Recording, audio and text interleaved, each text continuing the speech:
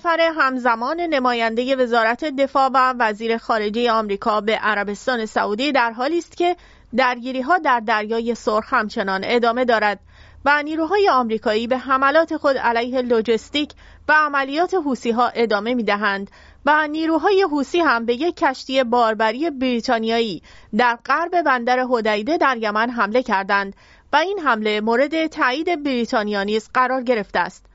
در این میان روزنامه کیهان که توسط تندروهای نماینده رهبر اداره می‌شوند تهدید کرده که ایران می‌تواند در 1 ساعت همه پایگاه‌های آمریکا در منطقه را به آتش بکشد. این نشریه گفت آمریکا در شرایطی نیست که با ایران وارد جنگ بشود و رپورتاژ رسانه‌های غربی فقط می‌تواند نوعی عملیات روانی باشد و آمریکایی‌ها خوب می‌دانند ایران بیش از 500,000 میلیون فروند موشک دارد که در همان ساعت اول فقط با 10% آن می‌تواند تمام پایگاه‌های آمریکا در منطقه را به آتش بکشد.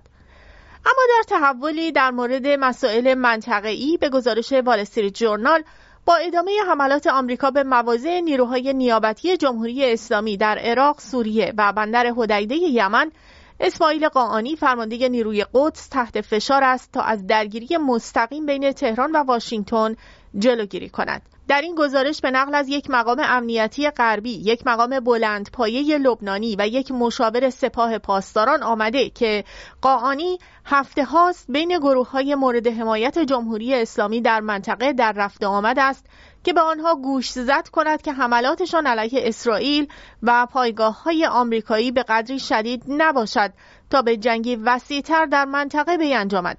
با این حال سخنگوی وزارت خارجه جمهوری اسلامی در واکنش به اظهارات جیک سالیوان مشاور امنیت ملی کاخ سفید گفته تهران به هر گونه حمله آمریکا به خاک خود قاطعانه پاسخ می‌دهد. سالیوان در پاسخ به سؤال شبکه NBC نیوز احتمال حمله آمریکا به خاک ایران را رد یا تایید نکرد، اما از قصد آمریکا برای حملات و اقدامات بیشتر خبر داد. اما در این میان و در تحول دیگر همزمان با حضور بلینکن در عربستان سعودی، یک مقام ارشد وزارت دفاع جمهوری اسلامی نیز برای شرکت در نمایشگاه دفاعی عربستان در ریاض به سر میبرد.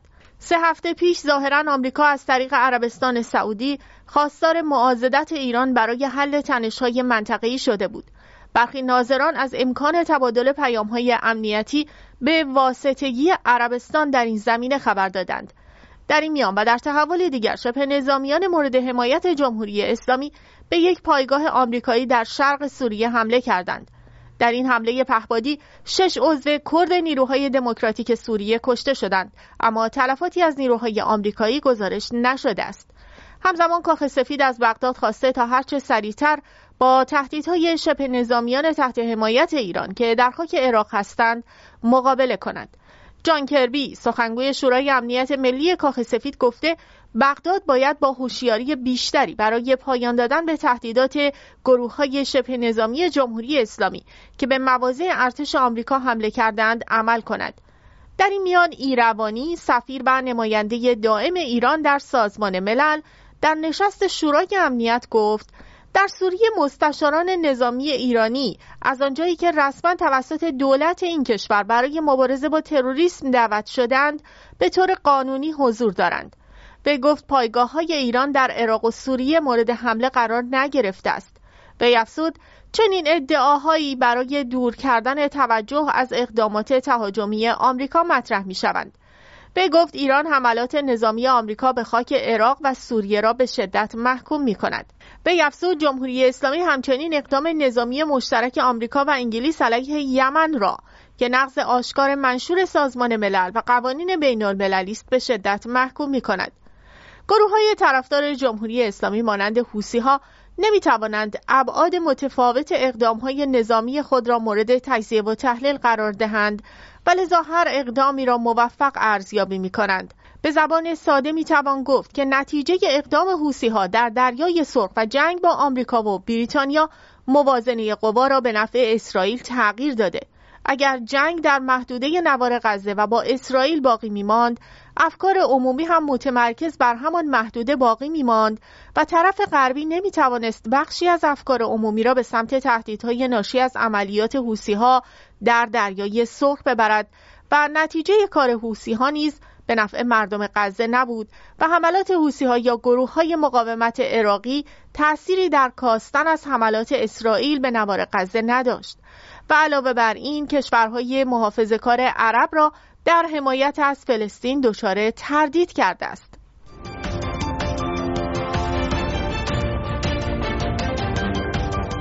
در حالی که نهادهای زیر نظر رهبر مانند ستاد اجرایی فرمان امام و آستان قدس رضوی و نیز بنیاد مستضعفان بیش از 40% اقتصاد کشور را در اختیار دارند و کمترین میزان مالیات را می‌پردازند، دولت رئیسی به خاطر کمبود درآمدها و فساد مالی دولت مجدداً برای کسر بودجه خود دست به جیب مردم کرده است و به تلاش‌های خود برای تغییر در برنامه مالیاتی و افزایش مالیات‌ها سرعت بخشیده و آخرین گزارش‌ها حاکی از این است که دولت برنامه جدیدی برای اخذ مالیات در دستور کار قرار داده است.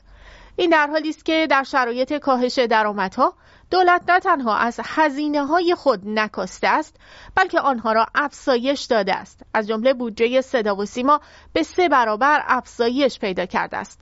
علاوه بر این شرکت‌های دولتی در حوزه پتروشیمی و نیز فولاد هم عملاً مالیات کمی پرداخت می‌کنند. حکومت سعی کرده که سیاست افزایش مالیاتی را با تصویر شعاری عدم وابستگی کشور به درآمد نفت مخفی سازد. در آخرین تحول در این زمینه، هادی خانی، رئیس مرکز اطلاعات مالی و مبارزه با پولشویی وزارت اقتصاد، با اشاره به اقدامات جدید برای مبارزه با فرارهای مالیاتی و پولشویی و همچنین محدودیت مالی برای حسابهای حقیقی گفت: پس از این حسابهایی که در ماه بیش از 1 میلیارد تومان و همچنین بیش از 200 تراکنش در ماه دارند، مشمول دریافت مالیات می شوند. وی تاکید کرد این افراد باید برای تشکیل پرونده مالیاتی قطعاً اقدام کنند. خانی همچنین با اشاره به محدودیت‌های کارت به کارت برای حساب‌های اشخاص حقیقی گفت: این اقدامات در راستای مبارزه با جرم پولشویی با منشأ فرار مالیاتی صورت می‌پذیرد. وی گفت در رصدهای انجام شده توسط مرکز اطلاعات مالی کشور در وضعیت تراکنش‌های بانکی به ویژه از زمان ورود بانک مرکزی و سازمان امور مالیاتی برای تعیین تکلیف دستگاه‌های کارتخوان، مرکز اطلاعات مالی کشور متوجه شده که بخشی از تراکنش‌هایی که توسط اشخاص حقیقی فاقد پرونده مالیاتی در حال انجام است، تراکنش‌هایی است که از بستر دستگاه‌های کارتخوان به کارت تغییر وضعیت دادند. خانی گفت تصمیم گرفته شده که برای مبارزه با جرم فرار مالیاتی و پولشویی، سرویس و یا خدمت کارت به کارت در صورتی که بالای 1 میلیارد تومان و یا 200 تراکنش باشد به عنوان تعاملات کاری پرخطر تشخیص داده و آن را ممنوع اعلام کنند. وی گفت در این شرایط این افراد باید برای تشکیل پرونده به سازمان امور مالیاتی مراجعه کنند و در صورت استنکاف این محدودیت شامل آنها خواهد شد. مسئله مالیات و سقف اخذ مالیات در ماه‌های اخیر اعتراضات و نگرانی‌های زیادی را هم از طرف کارشناسان اقتصادی و هم از طرف گروه‌های مختلف اجتماعی ایجاد کرده است. دولت در تلاش است تا راه‌های جدیدی برای اخذ مالیات پیدا کند. در ماه‌های قبل پیشنهادات ارائه شده در رابطه با مالیات‌ها اعتراضات و نگرانی‌های زیادی را به دنبال داشته و بسیاری معتقد بودند که روش‌های پیشنهادی دولت برای اخذ مالیات جز تحت فشار قرار دادن مردمی که برای زندگی روزمره خود هم با مشکلات زیادی مواجهند نتیجه‌ای نخواهد داشت. ضمن اینکه بسیاری از کارشناسان و تحلیلگران هم تاکید دارند که با توجه به فرار مالیاتی بسیاری از صاحبان کسب و کار باید محدودیت‌هایی برای انجام تراکنش‌ها و راهکارهایی برای اخذ مالیات از این افراد وجود داشته باشد. بسیاری از صاحبان کسب و کار، حتی پزشکان، برای فرار مالیاتی از کارت بستگان خود برای دریافت دستمزد استفاده می‌کنند که به نظر می‌رسد این روش جدید و تعیین سقف برای انجام تراکنش جلوی این فرارهای مالیاتی را خواهد گرفت. این در حالی است که نهادهای زیر نظر رهبر روز به روز بر درآمدهایشان افزوده می شود و مالیات بسیار کمی پرداخت می کنند که در مقایسه با بخش خصوصی تقریباً نزدیک به 0 می باشد. هدف خامنه‌ای که آن را برای اجرایی کردن به دولت منتقل کرده این است که کشور باید با پول مالیات و از جیب مردم اداره شود و پول نفت در اختیار دولت قرار گیرد که صرف هزینه‌های نظامی و گروه‌های نیابتی گردد.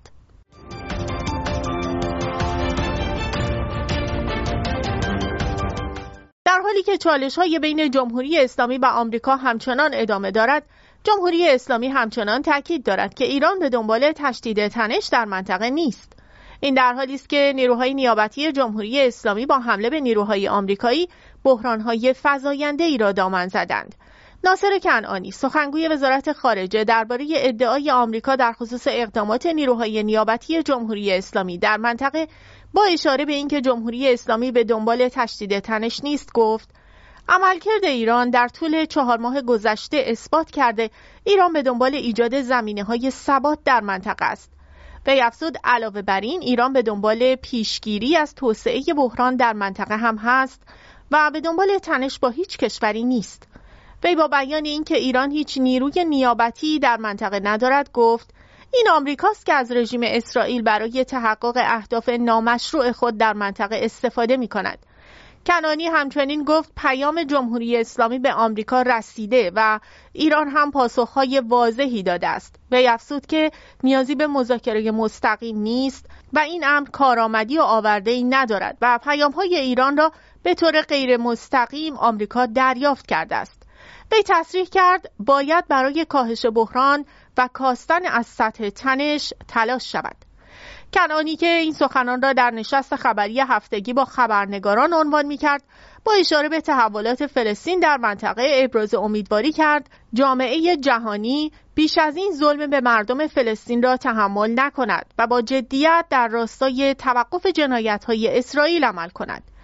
وی تصریح کرد برای پایان دادن به بحران فلسطین اسرائیل باید نسل کشی را متوقف کند. کنعانی در ادامه سخنانش با بیان این موضوع که ایران اهتمام جدی نسبت به برقراری صلح در منطقه دارد گفت: ایران به طور جدی به دنبال حمایت از روند صلح و ثبات در یمن است. وی گفت ایران در این چارچوب مشورت‌های لازم را با سازمان ملل انجام می‌دهد.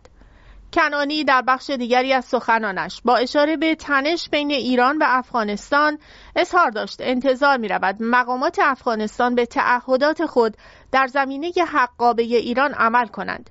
وی گفت تماس‌های ایران با افغانستان در خصوص حقابه ایران در سطوح مختلف ادامه دارد.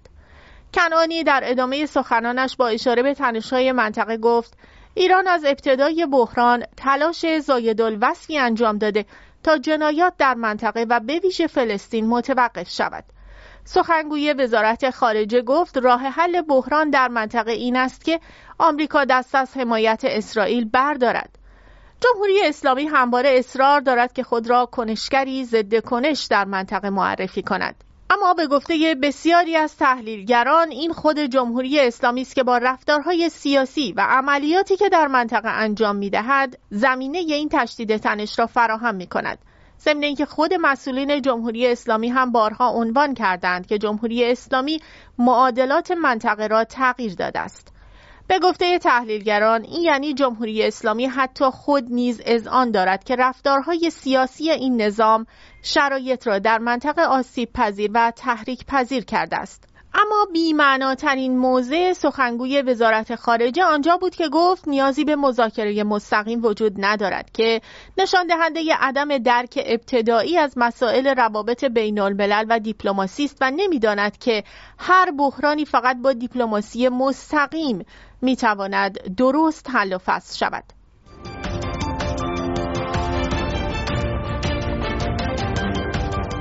به نظر می‌رسد فشار جمهوری اسلامی بر روزنامه‌نگاران مستقل تشدید شده و این بار روزنامه‌نگاران اقتصادی نشانه این حملات شدند. جدا از دستگیری افشار نیک که سابقه خبرنگاری در روزنامه‌های مانند اعتماد و شرق را در کارنامه خود دارد، روز گذشته در اقدامی بی سابقه مامورانی از نهادهای امنیتی به دفتر سایت فردای اقتصاد رفته و تا دیر وقت در این محل حضور داشته و به بررسی و واکاوی آن مجموعه و بازجویی از خبرنگاران این سایت پرداختند.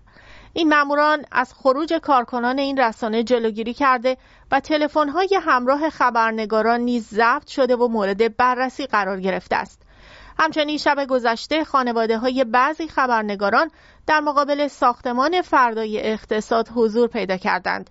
گفته می شود بیشتر خبرنگاران این رسانه در ساعت 4 صبح آزاد شدند، ولی با این حال هنوز آقایان میرزاخانی سردبیر و بهمن نژاد معاون او و 4 نفر از خبرنگاران بخش استودیوی فردای اقتصاد همچنان در محل ساختمان هستند و گفته می شود در بازداشت قرار گرفتند.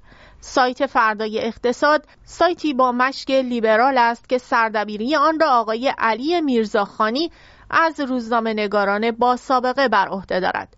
روند مجموعه اقدامات انجام شده از جمله ورود به تحریریه رسانه، توقیف اموال روزنامه‌نگاران، ممانعت از خروج آنان از تحریریه، اعلام بازداشت برخی خبرنگاران و عدم اطلاع رسانی به خانواده‌ها عملاً نقض قوانین خود جمهوری اسلامی است. این در حالی است که روز قبل از این وزارت ارشاد جایزه قلم مقدس را به حسن شریعت مداری و عبدالله گنجی داد که مجموعه این اقدامات به تعبیر جامعه روزنامه‌نگاران تیر خلاصی است بر پیکر روزنامه‌نگاری. اما در تحول دیگر گزارش‌های منتشر از سوی سازمان‌های بین‌المللی که محدودیت‌ها و اختلالات اینترنتی را دنبال می‌کنند تا پایان سال 2023 با ضرر اقتصادی 920.3 میلیون دلاری ایران را به رتبه 3مین کشور جهان در این رتبه بندی رساندند. در سال قبل از آن ایران رتبه 10مین کشور متضرر جهان از نظر فیلترینگ بود. روسیه مقام اول این جایگاه را برخوردار است. قطعی‌های عمدی اینترنت از سوی دولت‌ها منجر به پایمال شدن حقوق و آزادی‌های اجتماعی افراد شده است.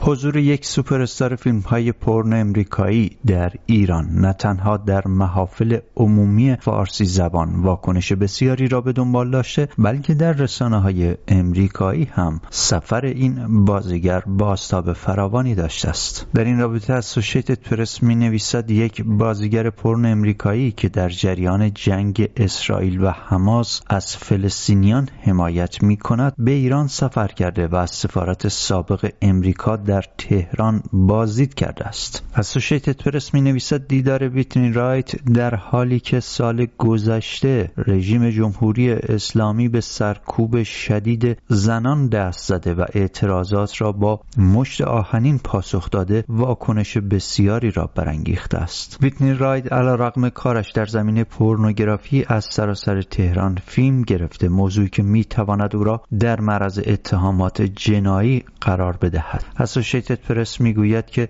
رایت به درخواست این خبرگزاری برای گفتگو پاسخی نداده است، اما در اظهاراتی در شبکه‌های اجتماعی او سفارت امریکا را مکانی توصیف کرده که باید از آن بازدید کرد. سفارت سابق امریکا اکنون به عنوان موزه و توسط سپاه پاسداران اداره می شود. این خبرگزاری می نویسد دانشجویان ایرانی حامی روح الله خمینی پس از انقلاب اسلامی در سال 1979 این محوطه را اشغال کردند. کارمندان سفارت را به گروگان گرفتند و بازداشت کردند. نقطه آغاز تنش میان رژیم تازه در ایران و امریکا. ویتنی رایت، این بازیگر پورنوستار، در اینستاگرام خود نوشته است: من تصاویری از موزه‌ای را به اشتراک می‌گذارم که هرگز دیده نشده است. اسوشییتد پرس می‌نویسد ویتنی رایت بیشتر از فلسطین حمایت کرده بود، به ویژه از ستیزجویانی که بر علیه اسرائیل می‌جنگند. او به عنوان یک شهروند ایالات متحده و متولد اوکلاهاما سیتی برای بازدید از ایران به ویزا نیاز دارد. نمایندگی ایران در سازمان ملل متحد به سوالات درباره این سفر پاسخی نداده است، اما در آن سو ناصر کنعانی، سخنگوی وزارت امور خارجه جمهوری اسلامی، در یک جلسه توجیهی روز دوشنبه گفت که هیچ اطلاعی از سفر ویتنی رایت به ایران ندارد. همینطور خبرگزاری نیمه رسمی تصنیم وابسته به سپاه پاسداران به نقل از یک مقام ناشناس مدعی شده که دولت برای ویتنی رایت ویزا صادر کرده، در حالی که از ماهیت غیر اخلاقی شغل او آگاه نبوده است. اسوشیتد پرس می‌نویسد بازیگران زن ایرانی نسبت به حضور این بازیگر پرنستار انتقاد کردند، آن هم به دلیل اینکه سال گذشته حکومت جمهوری اسلامی مهسا امینی را تنها به خاطر حجاب اجباری به قتل رساند.